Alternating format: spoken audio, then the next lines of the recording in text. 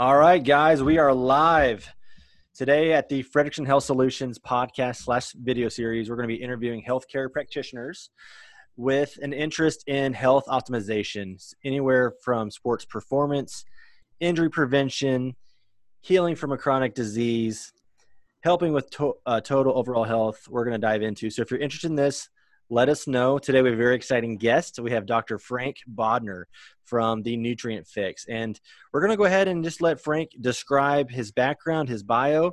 And we're going to talk a lot about stress and anxiety. And I think it's kind of a great topic with everything going on today. So Dr. Frank, thanks for coming on today, man. I appreciate it. Hey, thanks so much for having me, Dr. Frederickson. So this is exciting. I love talking about stress, a little bit of background on myself. I graduated from chiropractic school back in 2010. After that, I pursued my master's in nutrition from the University of Bridgeport. And, from that point on, really started to help the practices that I was working with implement nutrition, whether it was consultations, group classes, got involved with CrossFit as well and started to do some nutrition challenges on that front. So, on the nutrition side, I would say I've kind of seen a lot of aspects from the clinical side to helping athletes, but talk about stress and the importance of nutrition. It's an endless topic and it's super relevant, but also super exciting to dig into because it's a never ending flow of new information and new findings. And it's just exciting to talk about. Right. Well, we appreciate you coming on. We've worked together for 2.5 years now. It's something like that, and you've always been a wealth of knowledge to me. Every time I have a question, you're always spot on with the research. And I just think this topic is, like we just talked about earlier, we probably should have recorded it, but 60 to 70%, of healthcare practitioners, especially chiropractors, are out of business or they've lost a significant amount of patients. People are now homeschooling for the first time ever. I mean, this hits home for my family. We're homeschooling a 3-year-old with a newborn and we have no sleep. I mean, I'm barely working out because I'm tired. I don't feel like it. I'm forcing myself, just to do like 30 minutes a day. And I just wanted to see like your thoughts. What do you think the long-term ramifications are going to be of all of this, of this pandemic? Are we going to see lifetime, cortisol surges and subsequent HPA axis dysfunction from this? Yeah, I mean, it's going to take a toll. There's no doubt about it. And I think that, we talk a lot about, the COVID-19 situation and maybe the second or third wave that's going to be coming through. And the one thing that I think has, maybe ticked up or trended up a little bit in conversation has been stress and anxiety and, quarantining and being somewhat socially isolated, it's going to take a toll. It's definitely going to take a toll. And how long that takes for people to recover, I think is really going to depend on where they're currently at and what their health status was prior.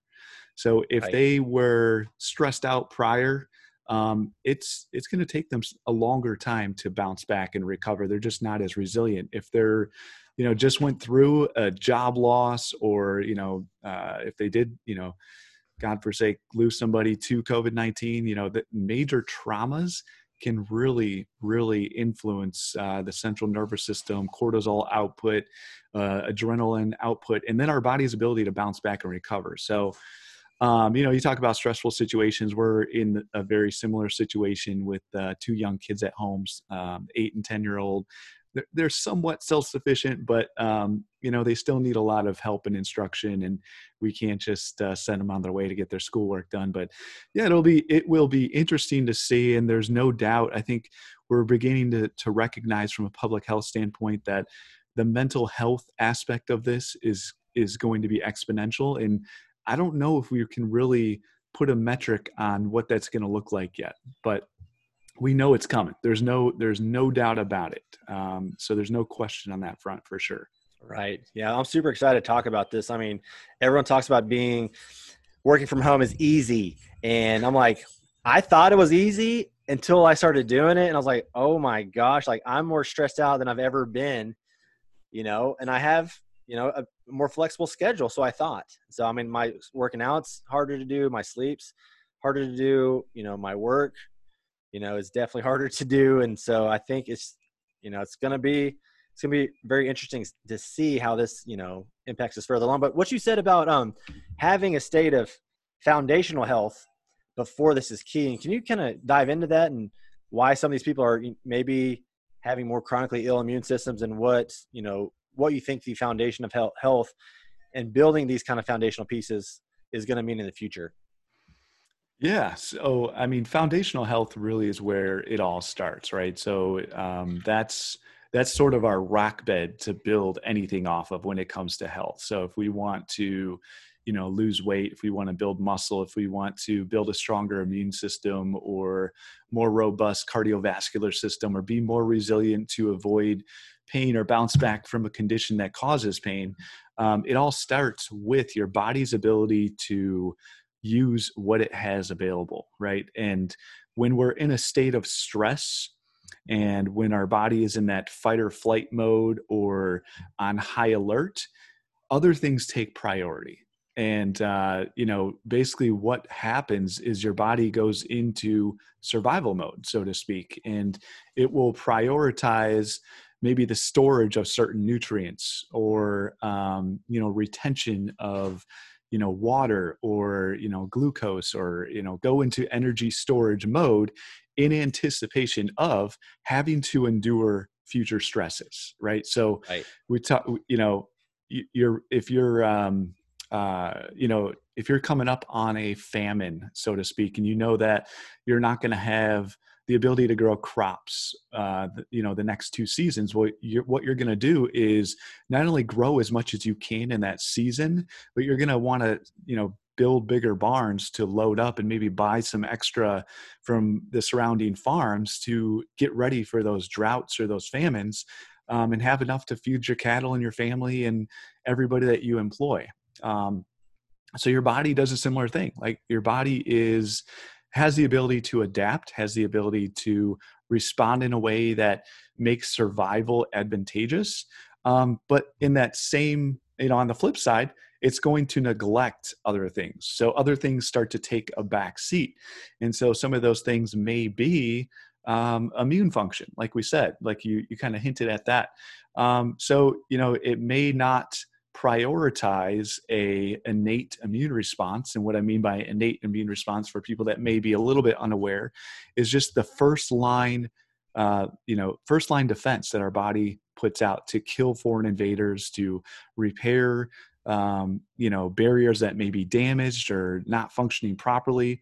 But it's not going to prioritize those functions as highly as just being in a state of survival. And then you could talk about, all the mechanisms and signals involved in the adaptive immune response too. But, I don't have a study offhand to cite, but I would say that there's probably a high correlation between, or we could probably go to PubMed or Google and find a study that would show us there's a high correlation between stress and probably an autoimmune disorder or response in the body. And there's a myriad of reasons and interconnections, between that statement, but it makes a lot of sense when we think about kind of that survival and adaptation response that takes place and what our body begins to prioritize when we're under stress. Right. So, that's amazing. And I think what you were trying to say is, in some aspects, is metabolic reserve, and, building, building a reserve for when something happens, you're able to fight off without depleting key nutrients, without depleting, mucosa linings, with, keeping your defense systems intact. And that famine, building those reserves. I thought that was a great analogy for that.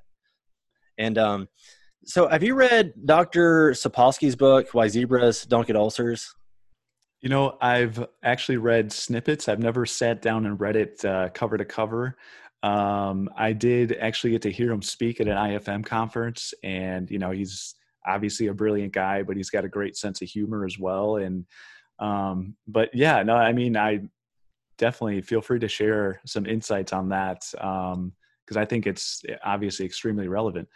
Right. Well, I'm not going to steal your thunder, but he just kind of goes into, if we're a lion in the Serengeti and we're or no, if we're an antelope and we're getting chased by a lion, we're going to have a certain amount of stress hormones, right? And so we need to get our fight or flight response needs to be activated quickly.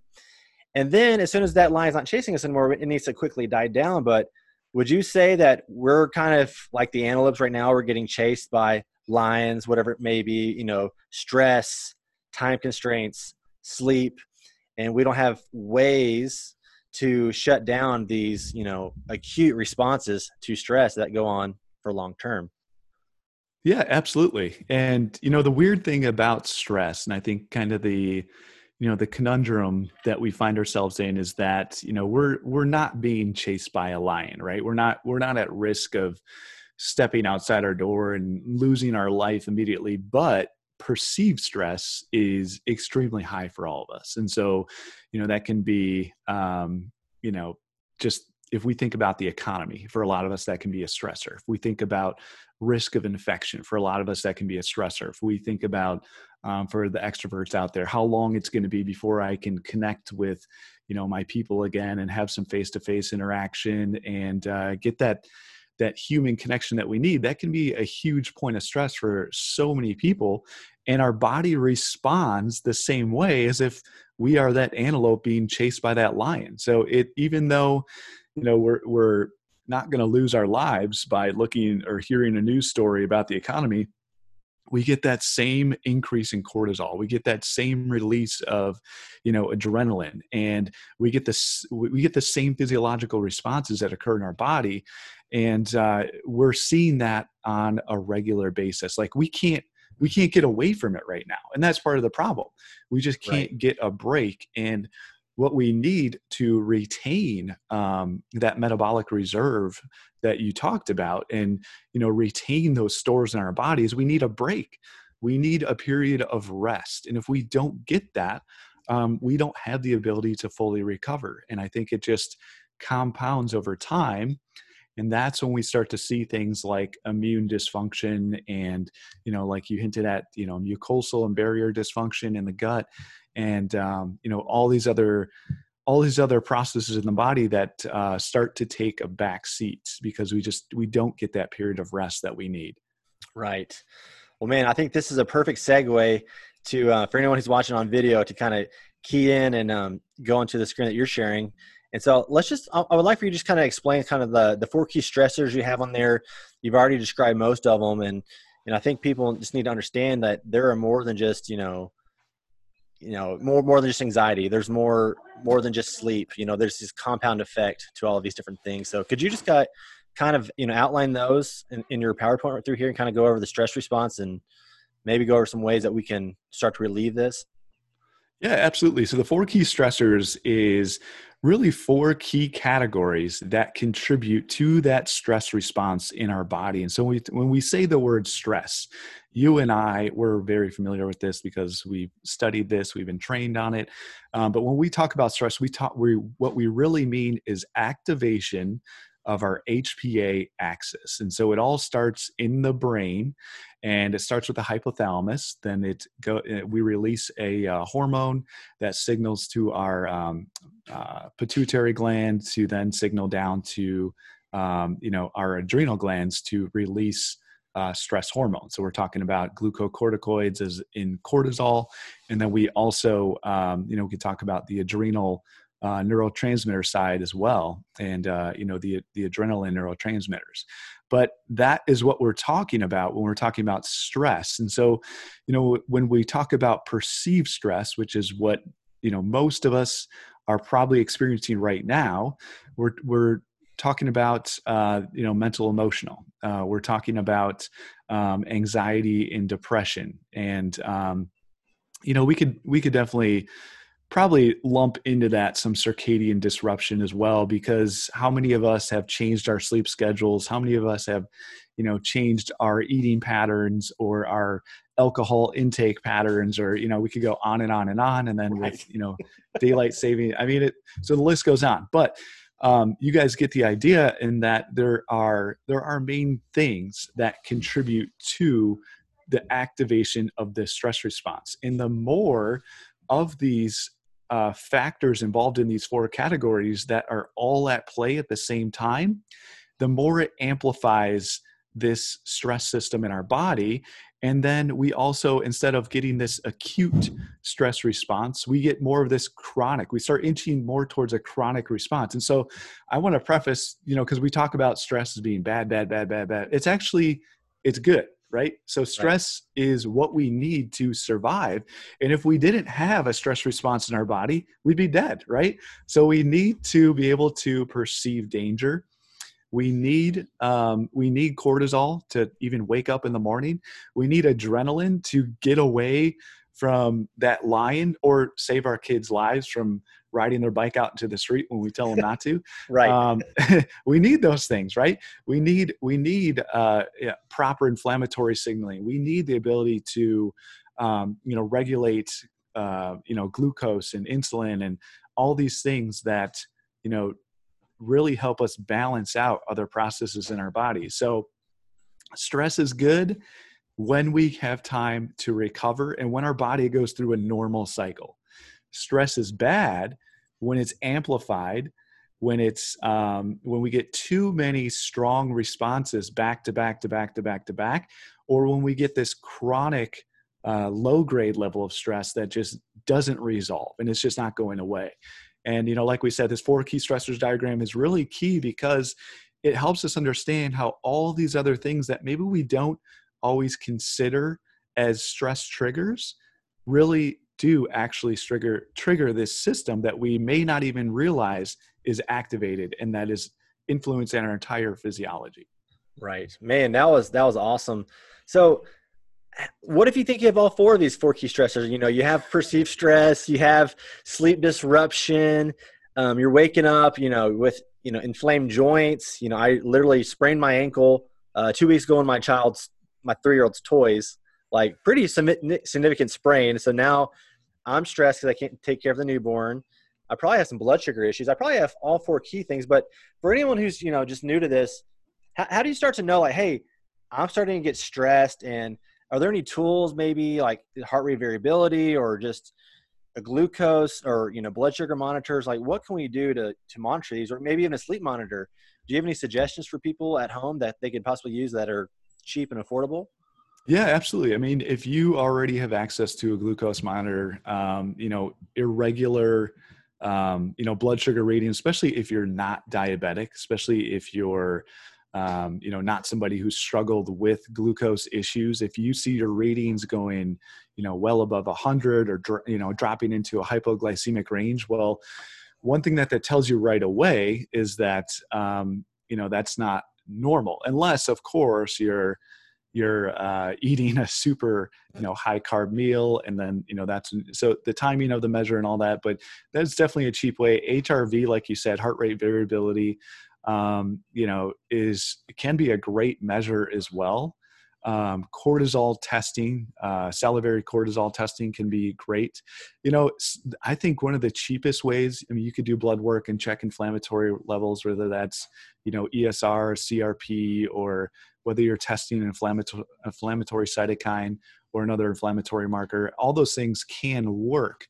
A simple way is journaling. So you can simply journal how you're feeling, how you're sleeping, how moody or, irritated you're feeling on a regular basis. That can be something that is super simple to track. I know that there's really good surveys available too. You could probably Google stress survey, and taking that survey on a weekly basis and kind of tracking the responses will also raise your level of awareness of what's actually going on inside your body. So when it comes to the cheapest way to do it, I would say journaling and taking surveys are going to be effective, and raising that level of awareness that you realize something's off, something needs to change. And if this is something that you really haven't experienced before and it doesn't fit a typical response that you've gone through before, that's an indication that there's some stress at play that, maybe you do need some further testing to really dig into. Maybe it is, a blood glucose regulation issue. Maybe it is more mental health. Maybe it is more sleep. And it can kind of point you in one of these 4 key areas that you really need to work on and improve.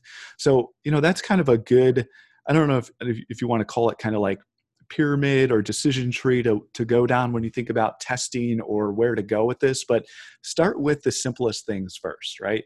Start with the cheapest things first. And if you can't find answers, or it's pointing you a direction where you need further testing or help from a clinician that specializes in something like this, that would be a great path to go down. But start by just journaling for 2 weeks and see where your head's at. See what your daily patterns tell you about what's normal for you and what's completely abnormal, off the charts for you. And I think that's kind of a good progression to go down, I would say. Right.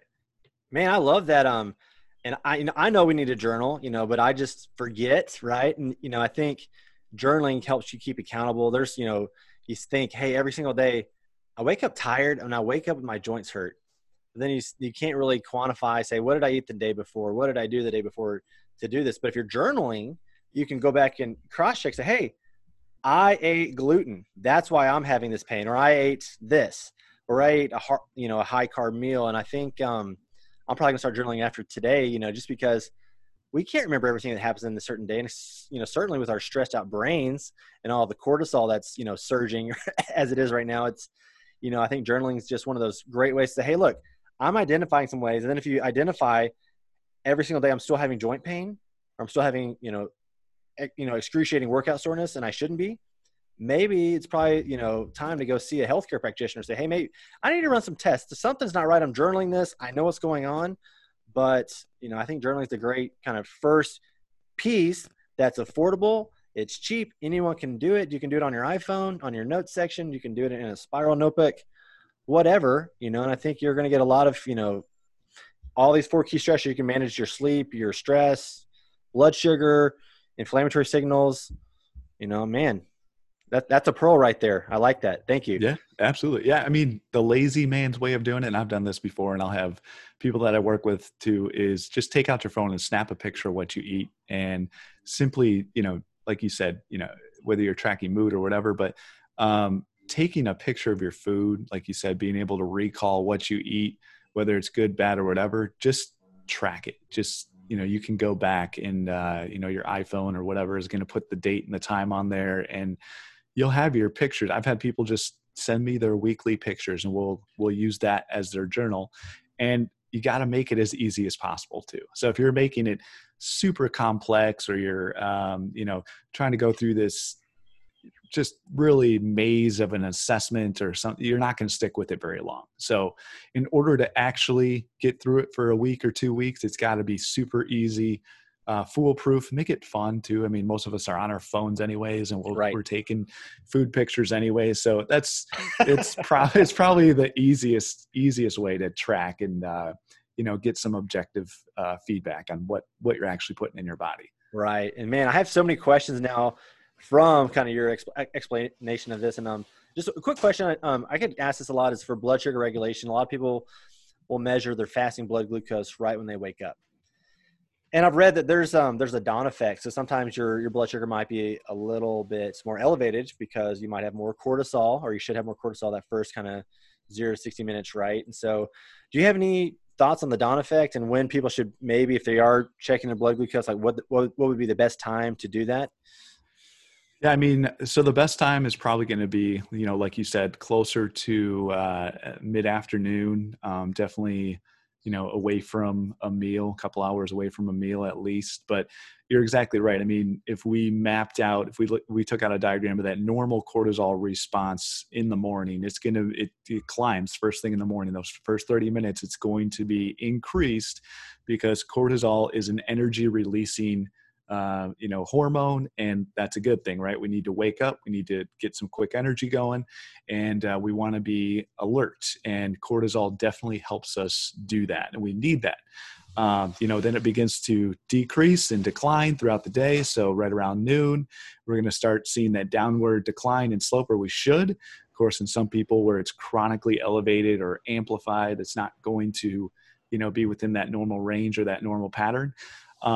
But yeah, I mean, that's a really good insight. So, and there are studies that show that people with elevated cortisol responses are going to have, elevated glucose levels because of that. And it can be in a pre-diabetic or diabetic range, but it doesn't necessarily mean that you have diabetes. It can be due to this stress response that's going on in your body. So I would completely agree with that. If you're going to go to the glucose measurement route, make sure that, number one, it's consistently retested at the same time that you originally took that test.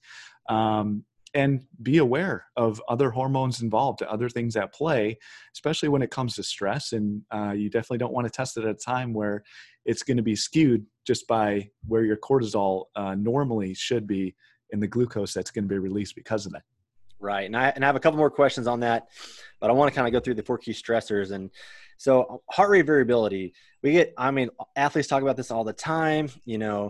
I used to measure, my heart rate as soon as I woke up. And when I was doing competitive triathlons, like I was down to I'm not even kidding, 25, 27 beats per minute. Wow. Like I was almost having bradycardia, right? So, but I was so efficient, my cardiac output, I went to doctors and they're like, no, and I was training pretty hard and I always have had a kind of a bigger body type. But when I was doing all the running and all the cycling and swimming, my heart rate just got down low. And it was weird. I could just be sitting there and I'd fall asleep because my heart rate was so low. But so now, I'm hovering around to 45. And back when I was doing a lot of competitive CrossFit, I would measure it every day. And if I was 45, the next day I'm 55, I was always told, hey, that day something's going on with your nervous system. Something's going on with your HPA axis. Today's probably a good day. You should rest and recover. Is that kind of what you think about heart rate variability, or do you have a different way to analyze it? No, I am pro HRV. I think it's a great measure. So I haven't done a deep dive in the research on how HRV exactly correlates with cortisol responses in the body, but I think that there can be they're both good independent measures on their own and then also together. And so, like you said, HRV, for people who are unfamiliar, it's a great measure of really your nervous system function and the stress response in your nervous system. And so that doesn't always align with the physiological response of cortisol. So they're not always going to be both elevated and both indicate that, that you need to go through this period of rest so you can have, high cortisol and a lower HRV, and you may get some mixed signals depending on which one you're following or if you're testing both at the same time. But in response to physical task-based stressors, I think HRV actually holds more weight. And I think when it comes to fatigue, when it comes to the physical nature of our body, an indication that we should rest our body physically, HRV, I think, actually is probably a better measure than cortisol. I think when it comes to perceived stress, when it comes to mental health, when it comes to maybe some of these covert stressors that maybe we're not as aware of because we're not going through a major training cycle or things like that, I think cortisol may actually be, maybe a better marker or, bio measure in that regard. Both together, I think both give us a good measure of where the body's at. And they're not directly correlated or linked, or they're not always going to follow a similar pattern. In some circumstances they can, and in some circumstances they definitely won't. But I think when it comes to exercise and recovery, HRV can be a great measure in determining, like you said, should this be a heavy day for me? Should this be a long cardio day for me? Should this be a active recovery day for me? HRV, when it's higher, should definitely be more of an active recovery day. And nervous system function, of course, is driven by, sympathetic tone and parasympathetic tone. And if that sympathetic tone is super high and we're not giving our body the chance to rest and digest properly, we're not even going to be absorbing nutrients the right way. So we can overtrain and eat a great diet, but we're not even going to get the most out of that diet, right? Because our gut is it's not going to be in digest mode like it should for not as long as it should. So yeah, I mean, there's so many insights. There's so many different things that we could dig into when it comes to that. Cortisol as well. Can that be elevated from, excess exercise and things like that? It definitely can be. But does that always hold true? I'd have to dig further into the research, but it's not always the case. And there's, I would say cortisol is more of a measure of, kind of the overall 4 key stressors going on in your body, whereas HRV maybe will cover more of the, circadian and kind of that physical, aspects of those key stressors. So that's just kind of my observations and a little bit of reading that I've done. I can't say that that's a comprehensive overview, or I definitely can't pull a study out of my head where I'm like, this is what I would point you guys to go read to follow up on that. But from the little bit that I do remember from what I've read, they're not directly correlated, but they're both, I think, extremely important if you want to really nail down the stress response and recovery aspects of it. Nice.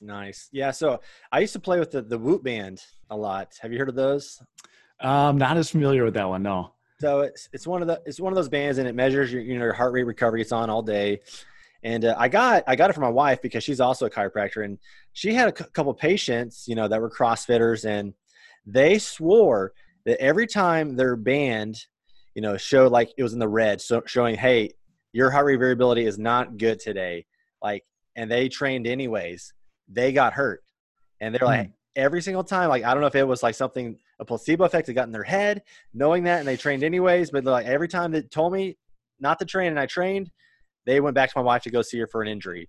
And so I just thought that was useful. And, every time I saw it was red, I was like, I got up early to play basketball. Maybe I should like really take an emphasis on my warm-ups, my prehab, my foam rolling, all of that stuff before. And I did that, I think it did help because I'm pretty injury prone myself. So I think it's just another tool in the toolbox for a lot of people who's like, hey, I don't know if I feel good or not, but my heart rate's telling me, hey, you're a little stressed out today. Maybe you should take it easy. Yep. So. Yeah, absolutely. I think the best thing that we can do, no matter what route we choose to do, is to track and measure, right? So it doesn't, ultimately, if it's HRV or it's cortisol or a combination of both, or it's just simply a survey or a journal, start somewhere and you'll start to notice patterns just like you're talking about. And I think, a lot of people will track, sleep patterns in a similar way with, HRV devices too. And, or, they'll get an indication of whether they're in REM or non-REM sleep or how long each phase. And, but all those things play a role, and you're exactly right. I mean, if your body is not ready to be as responsive as it should be, your risk of injury is definitely going to go through the roof. And you talk about, extended fatigue and need for recovery, you're going to be setting yourself back for sure. Right. And especially if you're doing something very technical like CrossFit or high intensity or powerlifting, where the lift is critical to have form right. Maybe you're a little fatigued, even more fatigued because you're overtrained or tired or stressed. All those things can compound over time. And so I think a lot of people aren't realizing that. And I think it's, a cheap tool, like journaling that people can do along with the blood glucose. And I want to kind of go over circadian disruption. And a lot of people's routines are off. And we know that getting that set routine day in and day out is going to be key to having, a healthy circadian rhythm. But what are some ways or some tools that you've thought, maybe it's blue light blockers or anything else, but what are some tools that people can do that are, the cheap, free, turning off the TV at a certain time, only using the bedroom for sleep, et cetera? Do you have any thoughts on that? Oh yeah, absolutely. I mean, you've already hit on some of those, but it really comes down to sleep hygiene. I mean, you could talk about avoiding, stimulants and depressants and, caffeine and alcohol. And I'm never going to give up coffee, I'll be honest. So no matter what plan I'm doing, I'm going to have to be drinking my coffee.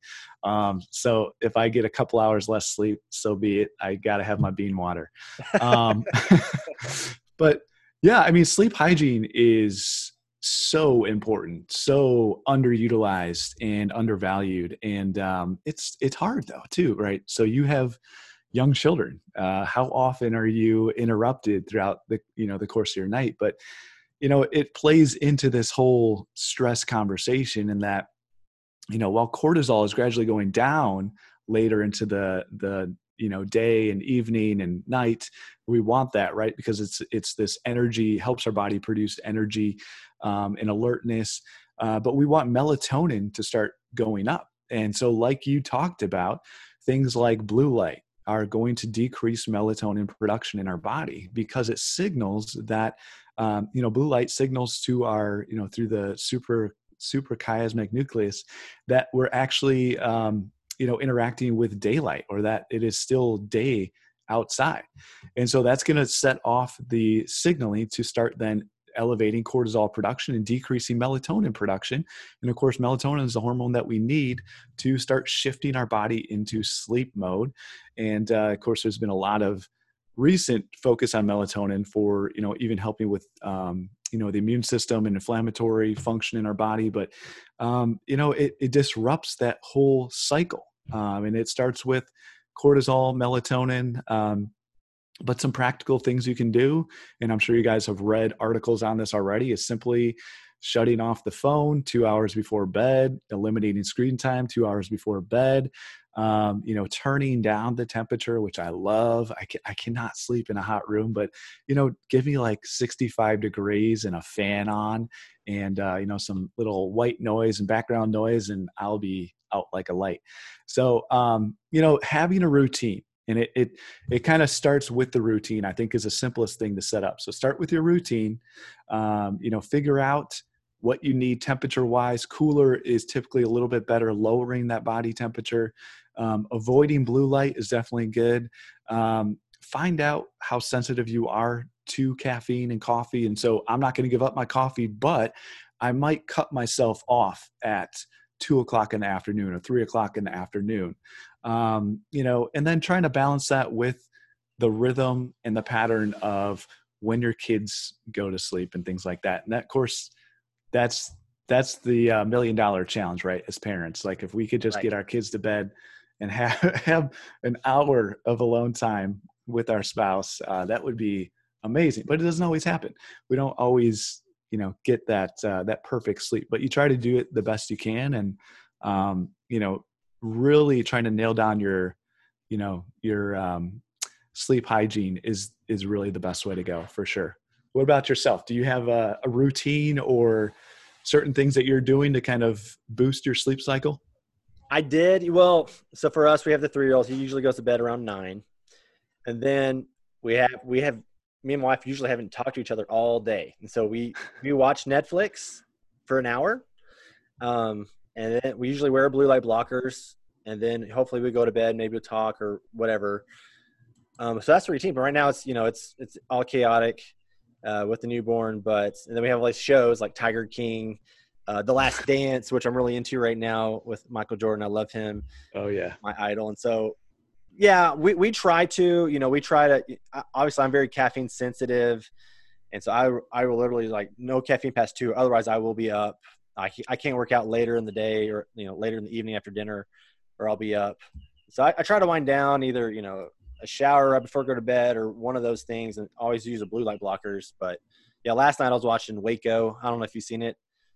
No, we're actually, we're watching Ozarks right now. Oh yeah. Ozark's good. So we're like finishing up the first season, but yeah, The Last Dance, of course, I got to go watch the last episode on that one, but man, Jordan, he's amazing. Yeah. Golly. How was his stress response? Do you think he was ever stressed?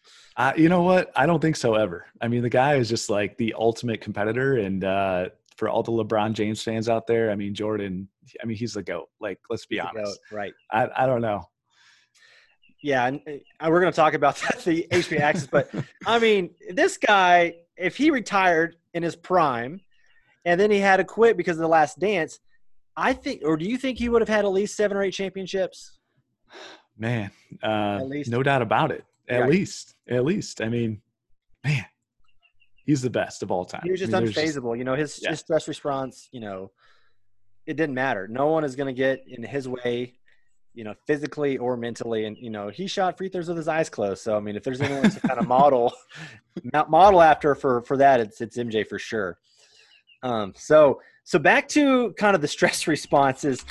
I hear a lot, and I still get questions a lot, is adrenal fatigue. Adrenal fatigue. Mm-hmm. My adrenals are tired. They're worn out. And we know that's not true, based on today's literature. Can you kind of like just go over what the HPA axis system is? Maybe go over that picture and show people who are watching on video the signaling pathways and kind of why it's more than just the adrenal fatigue complex that people talk about. Yeah. So, I mean, adrenal fatigue is a little bit misleading in that we hyper focus on the adrenal glands and we really miss all the other things that influence hypothalamic function, right? So the stress response, it's not just in the kidneys. So that's where the adrenal glands sit on top of the kidneys, and they're important. They definitely play a role in the secretion of the stress hormones, like we talked about with cortisol and then also adrenaline. However, they're not. They don't really take in. They're not the primary organ of this stress response. They're kind of the last end of that pathway that we talked about. So this probably isn't the greatest diagram. However, I think we can talk about it a little bit in that, stress, once again, it starts in the hypothalamus. From there, we really have a release of another signaling hormone down to the pituitary gland. And, from there, that's where we get the signaling down to our adrenal gland. So when people use the term adrenal fatigue, so we've talked about, this amplified stress response on kind of the front half of this. And that's like this hyper, almost like excitable state, almost like this state where you're wired and you can't sleep, but maybe you're still feeling tired. So like a wired and tired type response in the body. When we talk about adrenal fatigue, we're really talking about someone who is kind of burnt out. So they're almost the opposite, where they've been in this amplified response for so long that hypothalamus is pumping out those signals to then go down to the pituitary gland, to then go, down and send that cascade and that signaling all the way down to the adrenal gland. But we're kind of tapped out on that metabolic reserve is the best way that I would put it. So instead of adrenal fatigue, think of emptying those barns that are full of all that food that we're going to store, right? To keep our farm going, our operation going. We're completely wiped out and depleted, and we have no gas left in the tank, so to speak. So it's not really an issue with the adrenal gland. It's the whole process along the way. So it's the 4 key stressors, right? So we can go back to that diagram and we start to evaluate, where do we start in this picture? Where's the first place that you as an individual needs to start working on? Where's the lowest hanging fruit?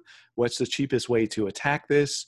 And then we start going down the line and tackling each of these 4 areas.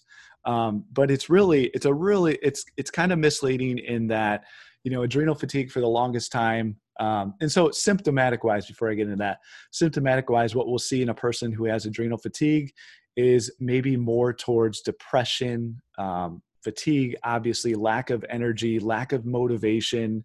You just don't have, maybe you have some ambition, but you just don't have that energy to get up and go anymore or pursue that goal or that drive that you once had before.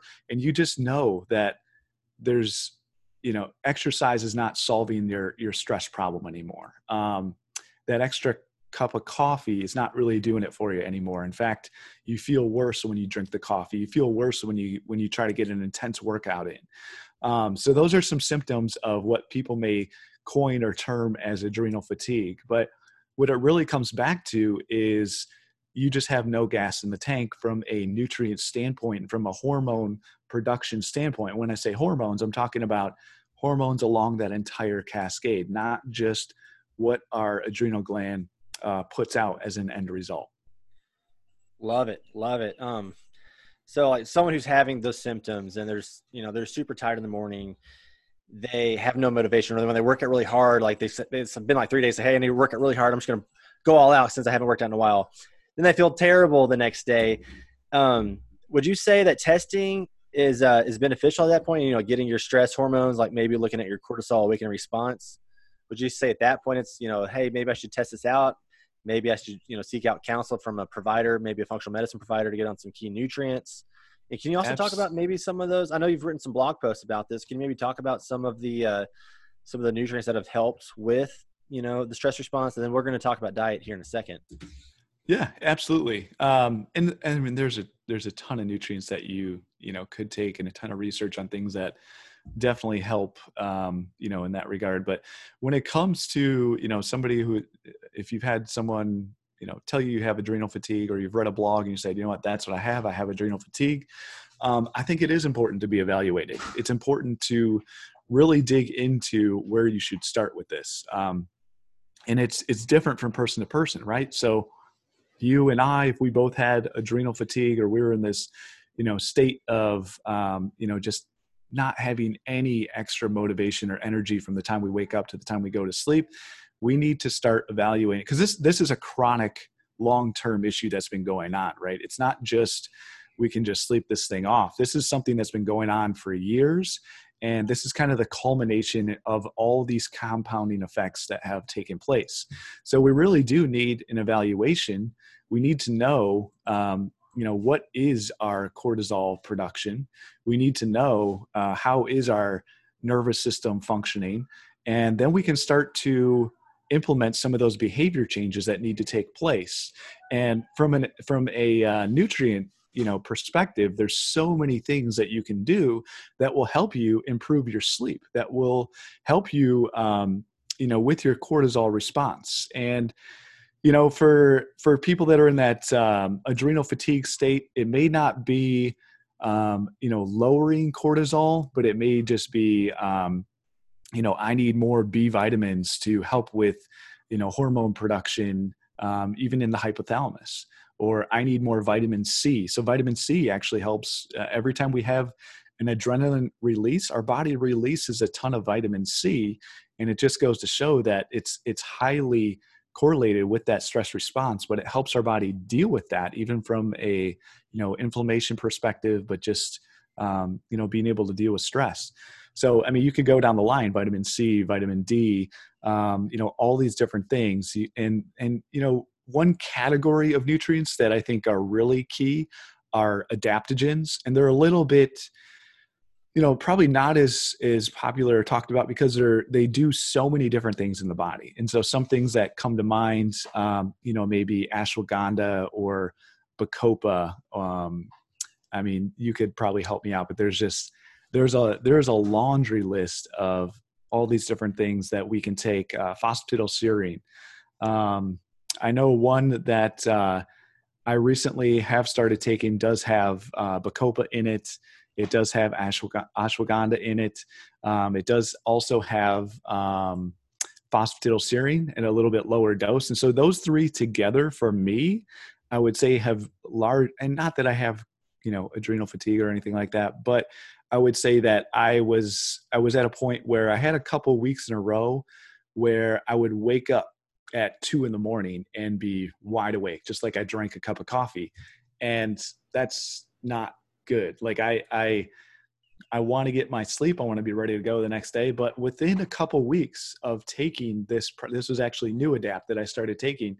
I was able to get right back on my sleep cycle, and I was getting a solid 7 hours of sleep. I wasn't waking up groggy or tired. And, some of these things that people take over the counter, you don't really know what you're taking, but it says sleep on the bottle. So you just take it and you're wiped out, or just lethargic, and you need extra coffee to kind of get up and get going. This product really didn't do that for me. It just smoothed things out, balanced things out. And actually, I'm not taking it right now because I'm back on track, but I have it ready and available. And within a couple of days, it gets me right back where I need to go. Nice. But yeah, jog my memory. What are some other, I know I'm missing a ton of them, but what are some of the other major adaptogens that come to mind when you're thinking about things that will balance that adrenal fatigue type patient? Yeah. I was just thinking of RSE, rhodiola, yep, Sandra, I can never say that word. Erythrithrol or Siberian ginseng. Yep. And I've heard that people have actually eaten adrenal glands and because of the high amount of vitamin C content. Have you ever heard of that? Yeah, and I think the research on some of the glandulars, I don't know how high quality, or I can't really comment too much on that, but yeah, maybe it's more the nutrients in the adrenal and in the glandulars that's actually offering some of that benefit. But yeah, I mean, is that appropriate for some people? If they're getting results or have taken a product with that in the past, then absolutely keep taking that. But when it comes to a glandular, what I would recommend for people is that they really consult a clinician, somebody that has the ability to test and then retest and reevaluate and help them navigate some of those changes that are going on in their body, and then also navigate the response to that product as well. Because like we said, it may not be, there's other options out there, but you have to figure out what your body responds best to. And if you're not really sure what it's doing to your body, or what you should be looking for in a response, you really should have a clinician that's familiar with the science of those studies and what to look for in response to that to help you navigate that change as well. Right. And I love that, it all goes back to, test, don't guess. There's so many over-the-counter supplements today that say sleep or energy or this or that. And you really you gotta know what you're doing. You gotta be able to, decipher a label, look at minerals, but also look at the type of minerals. You need to know what fillers are in there. And I like that you mentioned that product, NuAdapt. So you take NuAdapt before you go to bed? Is that So what I'll take it. Yeah. So the thing that I really like about it is I don't have to load up on a lot of capsules. It's a 2-capsule dose to get to the full strength of it. When I take it is usually when I start my kind of wind down routine for going to sleep. And so if my goal is I want to be asleep by 10 o'clock, I'll take the 2 caps at 8 o'clock. For me, I'll just take like a little handful of nuts or something with a little bit of fat just to help with absorption a little bit. Not that you have to, but just to avoid any, any potential absorption issues. But with that one, I do just to ensure the absorption. But within, I would say an hour, hour and a half, it's been absorbed. I can actually feel it start to work, and my body goes into this calming and relaxing state. And as long as I'm not, going overboard on the, being on my phone or screen time or things like that, I can, nail down my routine. I know exactly when I'm going to fall asleep. And it's that alone is like an anxiety reducer for Right. me. I don't know about you, but I'm like, I know I'm going to be asleep by 10. I know I'm going to get X amount of hours of sleep. I can wake up and knock out this workout in the morning because I know I'm going to be fresh and ready to go. And it helps me set up my whole week. And, it's great. I love being able to have that confidence in my sleep routine because it sets up the rest of the day. So, but that's been my product champ, if you will, and something that's, helped me just normalize my sleep. And I would say, stress response in general. And I didn't test, but, I've been paying attention to how I feel when I sleep, how I feel when I wake up, what my response has been throughout the day as far as, energy highs and lows and kind of that 2 o'clock feeling. I don't need my 5-hour energy. I can back off on my coffee and I still am awake and alert and ready to go throughout the afternoon. And that's been really a game changer for me, I would say. Nice. Yeah. So I take that product as well, but I take it in the car. And so it's one of those products that I get a lot of time anxiety, running from appointment to appointment. So I'm like, if I'm late or if I'm in traffic, something's altering the course of my day, I literally will take 2. And I don't know if it's placebo or not, Dr. Frank, but I feel relief in about 30 minutes. I don't know. So that's awesome. That's one of the products I take. I also take DHEA sometimes, because that helps balance cortisol. But of course, I've been to a provider. I've gotten this tested. And so we're not saying just take this, without getting some direction and some guidance. I'm actually curious, what did your pattern look like? If you could kind of map it out with, the normal versus where you were at. Yeah. So it's weird. I've done 2 and probably within a year. The first time I was good, I didn't really have too much stress. The second time I'd really ramped up a lot of work activity, and you could see it in my first 60 minutes of cortisol. I was like super high, like through the roof high, and then I crashed. It was like I woke up screaming, so I was like, wow. And then, really showed like my adrenals were tanking and weren't producing enough cortisol. So I need to, probably should meditate, take more time to myself, get outside more, get better sleep, probably journal. And so, yeah, I need to work on it. I am taking a few adrenal products like we mentioned to help with that. But yeah, my adrenals, I was surprised that it had changed that much over the course of 6 months, which was interesting. Well, I mean, you look at like where you at right now with, family and life situation too. And I think anticipating another child on the way and, all the things that come with that too, that, I think that anticipatory stress can also play a role. And on top of the, increased workload and everything else going on in life too. Right. Right. So exactly. Absolutely. But yeah, I think I'm probably gonna do a video over my Dutch results just so everyone can kind of see. And I'll kind of, link to that later. But so I want to talk, I know we don't have too much time, but I want to talk about diet with you because you did a fantastic webinar on keto.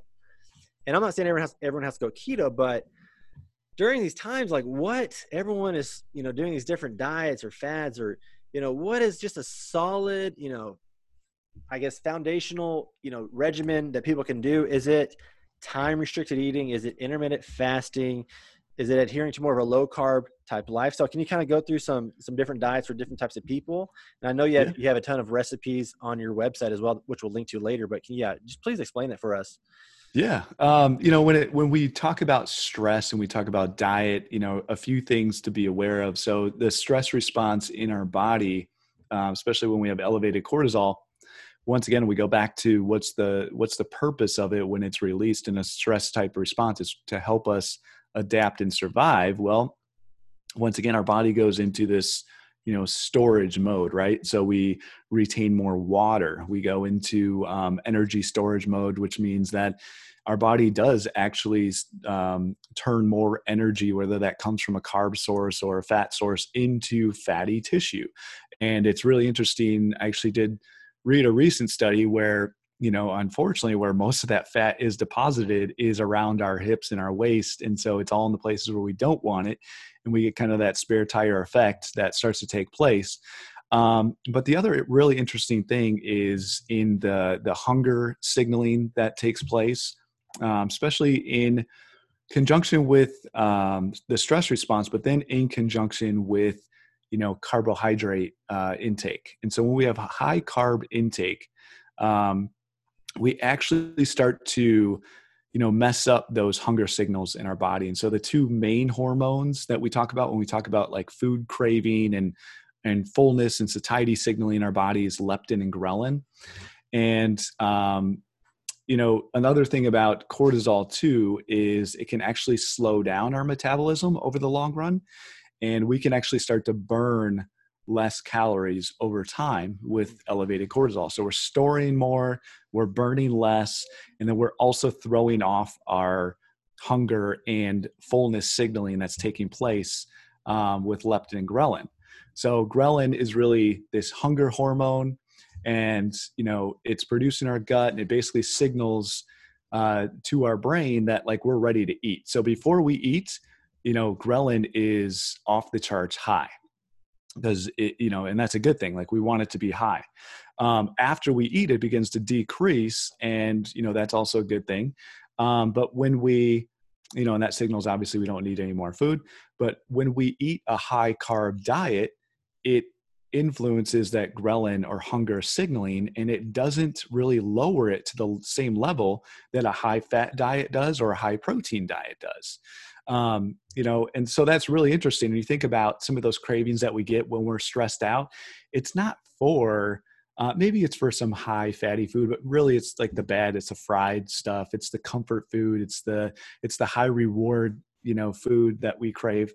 But we also crave sweets as well. We want those things that, once again, give us immediate feel good responses.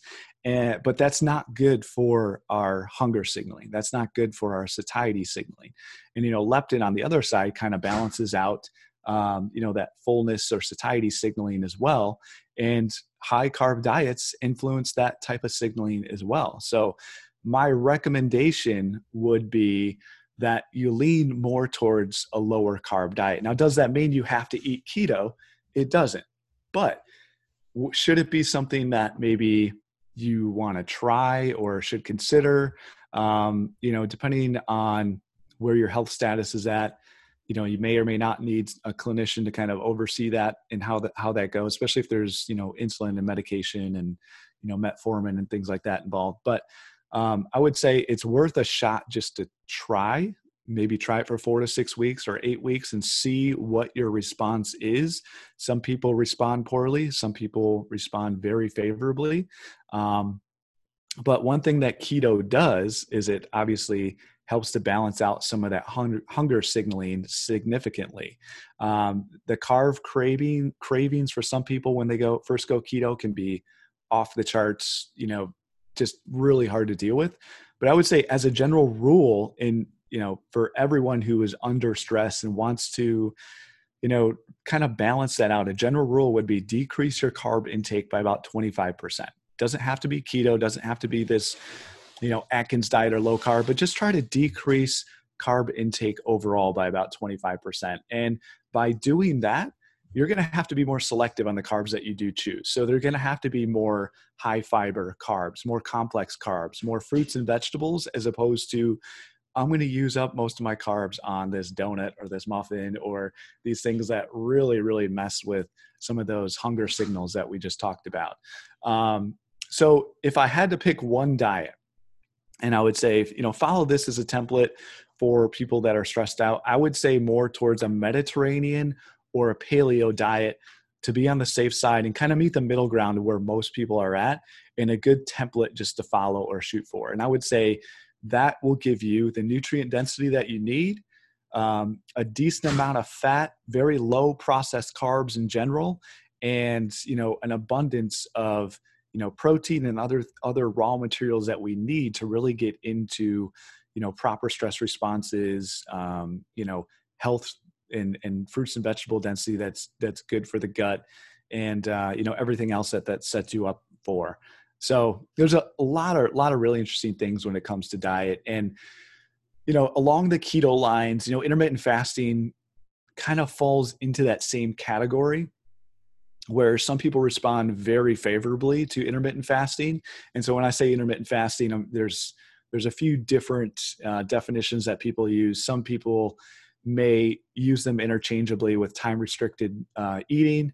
But in general, what most people are talking about when they're talking about intermittent fasting is fasting, so no food intake for 12 to 16 hours a day. And so what that means is that you're giving yourself a window of eating 8 hours to maybe 12 hours maximum per day. And when it comes to intermittent fasting, some people jump right. And there's other styles too. So you could fast 1 day a week, completely no food, or 2 days a week, completely no food. So there's some different styles out there and definitions that people may use correctly or incorrectly. But what I would say is if you're going towards intermittent fasting, there's a lot of really good research on it. Start out on the easier side of things. Don't jump into an extreme fast. Don't jump into a 2-day fast if you've never done it before. Don't jump into 16 hours a day of fasting if you've never done, any sort of fasting before. You're most likely it's going to be an extreme response, maybe something that's uncomfortable or actually increases the cortisol response in your body. And you might find out you don't respond very well to that at all. So as a rule of thumb, ease into it. Follow a simpler guideline, something that's not as strict to adhere to in the beginning, and make it fun. So then you actually keep doing it, and you don't end up stressing yourself out more in the process of doing that. So that's kind of a super long-winded answer to your question, but there's so much there to kind of unpack and dig into. Oh, I know. And so for anyone listening to this, I've linked to Dr. Frank's complete keto webinar on my YouTube channel. Go and check that out. It's fantastic. And so for me personally, intermittent fasting, I haven't done it my whole life. I've heard about it from all the, practitioners and bloggers out there. And I always I always thought I needed to have that meal first thing when I wake up. I need to have protein, 30 grams protein, between 0 and 30 minutes. That's what I did. And so now, I'm finding that my schedule is a little bit more relaxed. I don't need to eat till 12. And I do have my coffee. Sometimes I put in, maybe some heavy whipping cream or half and half. And I wonder, does that break my fast? Dr. Frank, I've heard, conflicting evidence. What are your thoughts on how do people do intermittent fasting wrong? Am I doing it wrong? It may depend on what source you're looking into or who you're talking to. Like you said, technically when you are feeding, when you are consuming macronutrients, technically that would be breaking a fast. However, when it's a, fat source, that may not bring you out of a quote unquote fasted state. And so when we're talking about fasted state, what we're really referring to is a ketogenic state, or your body's ability to produce ketones as opposed to consuming glucose for energy.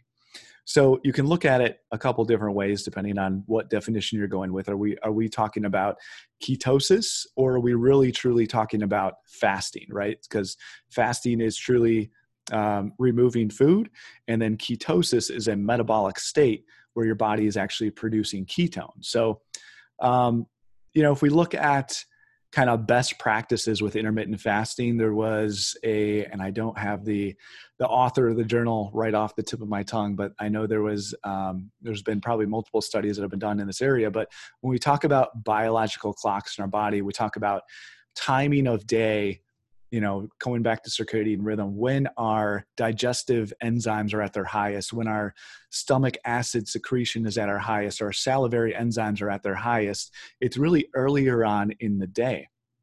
And so you think about maybe the best window to practice your fasting or, remove feeding would be later in the day, especially in the evening. Once again, it doesn't mean that everyone should eat this huge breakfast. And, if you don't eat this breakfast, or you skip breakfast, you're doing it wrong.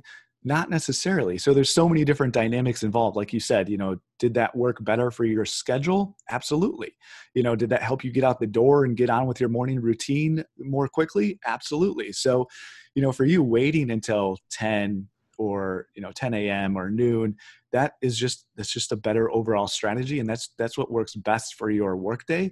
But I would say that to really understand what boundaries you're putting on your intermittent fasting routine, and what that actually means in terms of what's happening in your body. So if you say you're fasting 12 hours a day, but you're actually consuming macronutrients 14 hours a day, it can kind of give you this false sense of security that you're doing this really good thing for your body. So then therefore you can overconsume later on in the day or on the weekend, or kind of, lulling yourself into this false sense of security. So I would say for people that are going to try this, try to stick to, a strict fasting time period when you set that up, whether that's 12 hours or 10 hours or, whatever it is, easing in towards that maybe 14 to 16 hour fast or whatever it may be. But really try to adhere to that removal of food. And then maybe for the more advanced crowd, then you could play around with more of the metabolic state, right? More of that, I know I'm in ketosis because I fasted for 16 hours. I'm going to introduce a source of fat because I know that because I've depleted my source of glucose, my body's going to be utilizing fat as fuel. Therefore, when I take in that fat, I know that it's going to be turned into ketones, and I don't have to worry about that fat being stored as fat as much. But I would say for the beginners, try to stick to that strict regimen of, whatever you set up for yourself in the beginning. Nice. And so tying it into stress and anxiety, would you say do whatever is the least stressful for you? If you enjoy making breakfast and you enjoy making eggs or whatever the case may be, would you say keep doing that? Do whatever is. If it's stressing you out not to eat breakfast, would you say still eat breakfast? If it's stressing you out to make breakfast, would you say maybe try intermittent fasting? Do you see what I'm trying to say here? Is make it as easy on your body and on your schedule to help with your stress and anxiety. Yeah, absolutely. I mean, you have to make it easy. Otherwise, we just know that, we're not going to stick with it. I mean, we can endure tough things for a short amount of time or things that are not enjoyable for a short amount of time. But over the long run, if we really want to set ourselves up for long-term success, we have to make it fun. We have to make it as easy as possible. And that may fluctuate and change over the season of life. It may change with your job. It may change with the age of your children and the food prep that goes involved with feeding your family and other things like that. So there are things to consider. And, if you're the one that's responsible for breakfast in the morning for your family, and the easiest and quickest way for you to accomplish that is to make a dozen eggs, and then you're out of the house with your 4 or 5 and you leave the rest of your family or whatever it may be.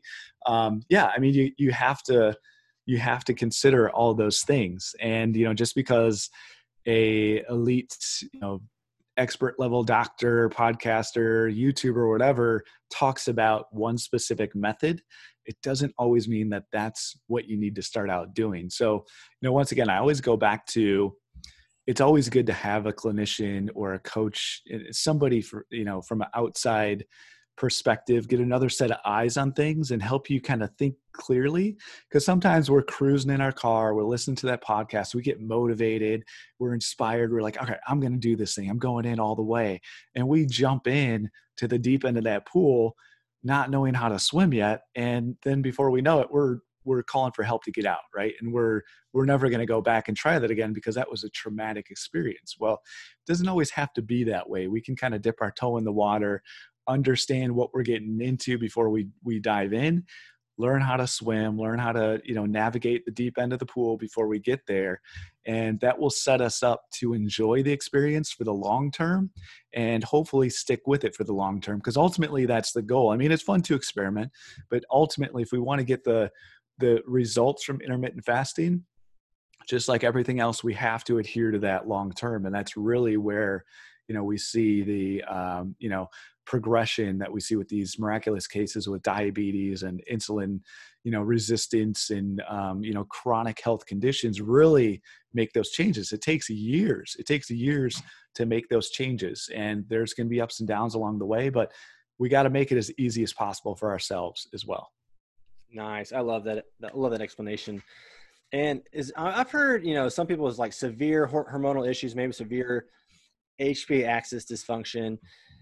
Sometimes I've heard maybe intermittent fasting might not be beneficial for them because, the extreme spikes in blood sugar or the extreme spikes in cortisol. Do you have any thoughts on where intermittent fasting may be not indicated? Yeah. I would say if somebody is already running in that, and this is where, once again, it comes in handy to know kind of what your cortisol pattern is and where you're currently at.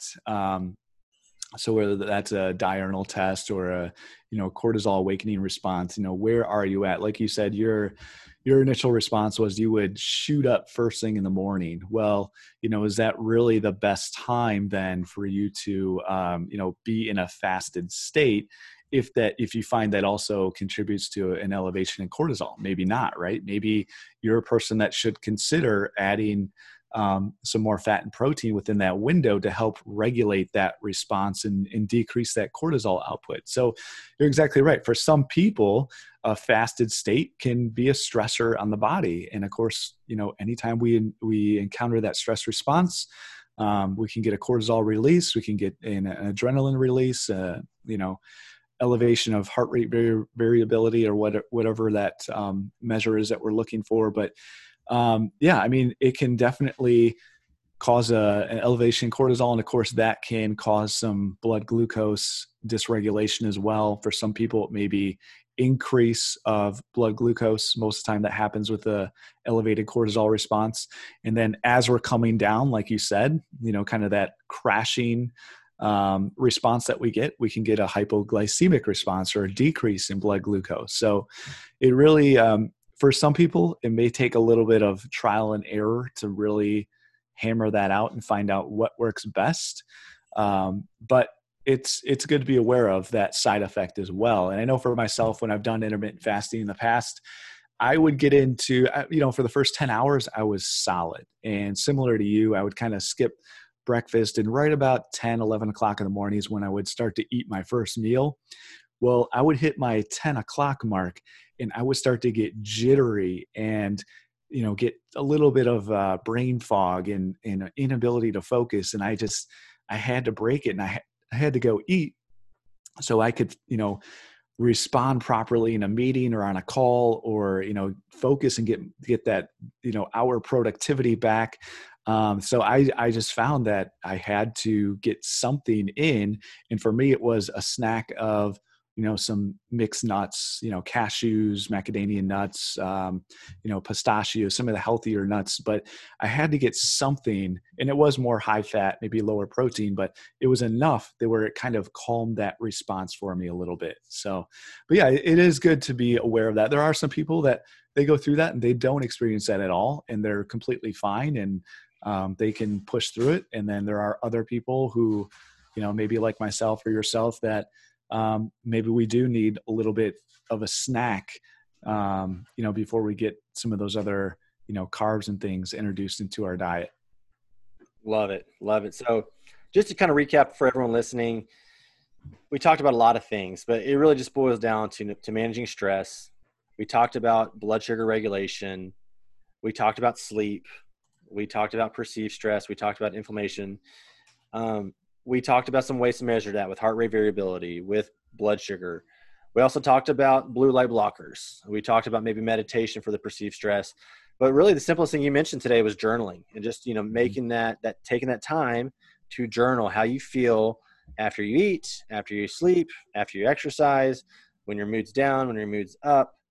Am I missing anything, Frank? Did we cover, everything that we should tell everyone to optimize their health today? Or I think we covered everything and then some. So yeah. We covered a ton, right? So we kind of did a crash course from top to bottom. And yeah, I think you hit the nail on the head. Like, start with the simplest thing. And, if you have already gone that route, what's your next step? And if you need some help with that, I'm sure, Dr. Fredrickson or somebody like myself, we can help point you in the right direction or help you ourselves. And we have access to so many different resources, and we could definitely help you guys take that next step. Right. And if you're looking for a provider near you, we have access to providers all over America that we can help you with. If you're looking for one-on-one care from either one of us, we can help with that. But Dr. Frank, thank you so much today for all this information. And I know you have a lot more to say, and I would actually love to do another, probably couple talks with you on various aspects. I'm sure we're going to get a lot of questions today from these. So could you just quickly just tell people like where they can find you, other helpful information as far as maybe your Instagram, your Facebook, and of course all your blog posts that you do are fantastic. Yeah, for sure. So, like you said before, I started what's called The Nutrient Fix, and that's just my platform. I am on Instagram. I am on Facebook. I, also do have the website where, you can download nutrition plans, and you can, look into supplements and things like that. So I do one-on-one coaching. I also do group classes. Another thing that I would like to do in the future is actually work with more clinicians and help them, tailor, presentations, educational material to help educate their patients. And that's something that I'm just really passionate about. I'm finding that I think I have a heart for education. I just really enjoy digging into a topic and teaching and helping clinicians really master that too as well. Because I think the more that we can help patients and the more that we can help clinicians teach their patients what is actually going on in their body from a physiological standpoint, what they can do about it from a lifestyle medicine and functional medicine standpoint, it really helps empower them to make some changes. And that's really where, seeing that light turn on in the patient's eyes is just, that's really where that passion comes from and where that reward, I think for both of us, that's what we love doing. So, but yeah, connect with me on Instagram, connect with me on Facebook. I'm going to try to do some more free webinars. I don't have one specifically laid out coming up right now, but I am going to talk a little bit about allergies coming up and histamine intolerance and, mast cell degranulation, a little bit of that since we're getting into allergy season. I will continually touch on stress and anxiety, and then, stay tuned for more upcoming topics as well. Awesome. Yeah. Just for clinicians listening, and of course, every person listening today, is whenever I have a question, I reach out to Dr. Frank, because the answers you give me, they're not just like you've Googled something, like you've already looked into this previously, but you give me like the research articles, the step-by-step. And it's just so helpful and rewarding when I go out and talk to other clinicians. I mean, if any clinician is looking to collaborate with you on a blog post, on a video, or whatever the case may be, I'm like, reach out to Dr. Frank. I mean, he is going to help you out more than you could ever know. And he's so passionate about the subject, guys, that you're missing out if you haven't looked at his website, looked at his meal plans.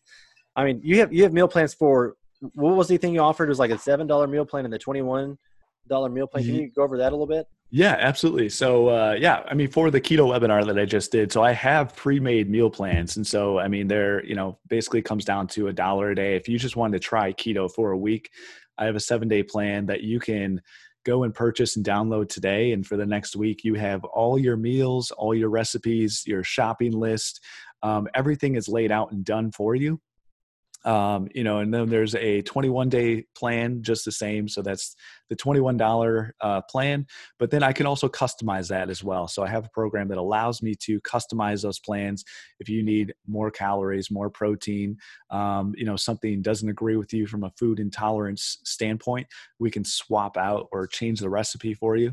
Of course, it does cost a little bit more, but that option is available. And, I've had a few people take me up on that already, and they're on their way. There's also, with my keto plans right now, I'm offering a keto guide. And so if you're starting the keto diet and you're completely green and you don't know where to go, where to get started, this walks you through everything, some frequently asked questions, how to test to make sure that you're actually in ketosis,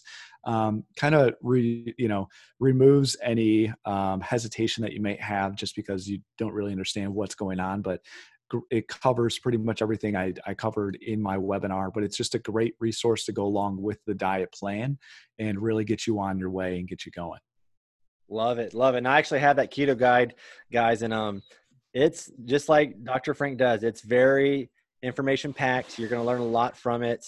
You're probably gonna have to read it more than once. And if you ever wanted to try keto, I would definitely look at this guide first. And so Dr. Frank, thanks again for your help today. I look forward, possibly doing this in a couple weeks. I'm sure we're gonna get a lot of questions today. And if anyone listening is interested in health, interested in optimizing, total health optimization, that's what we're all about. We love this. We love this, this subject. We love nutrition. We love helping people get better. So if you're interested in that, subscribe to our podcast, subscribe to our YouTube channel. We're going to have links to all of this later on social media. My Instagram is Frederickson Health Solutions. Dr. Frank's is the Nutrient Fix. So thank you again for listening. It's a good Saturday. That's why I have my sunglasses on. So hopefully everyone goes outside and gets some vitamin D. And thank you again, guys, for joining with us today for this stress and anxiety talk. Thank you so much for having me, Dr. Frederickson. All right. My pleasure. Have a great day, Dr. Frank. All right. Thank you.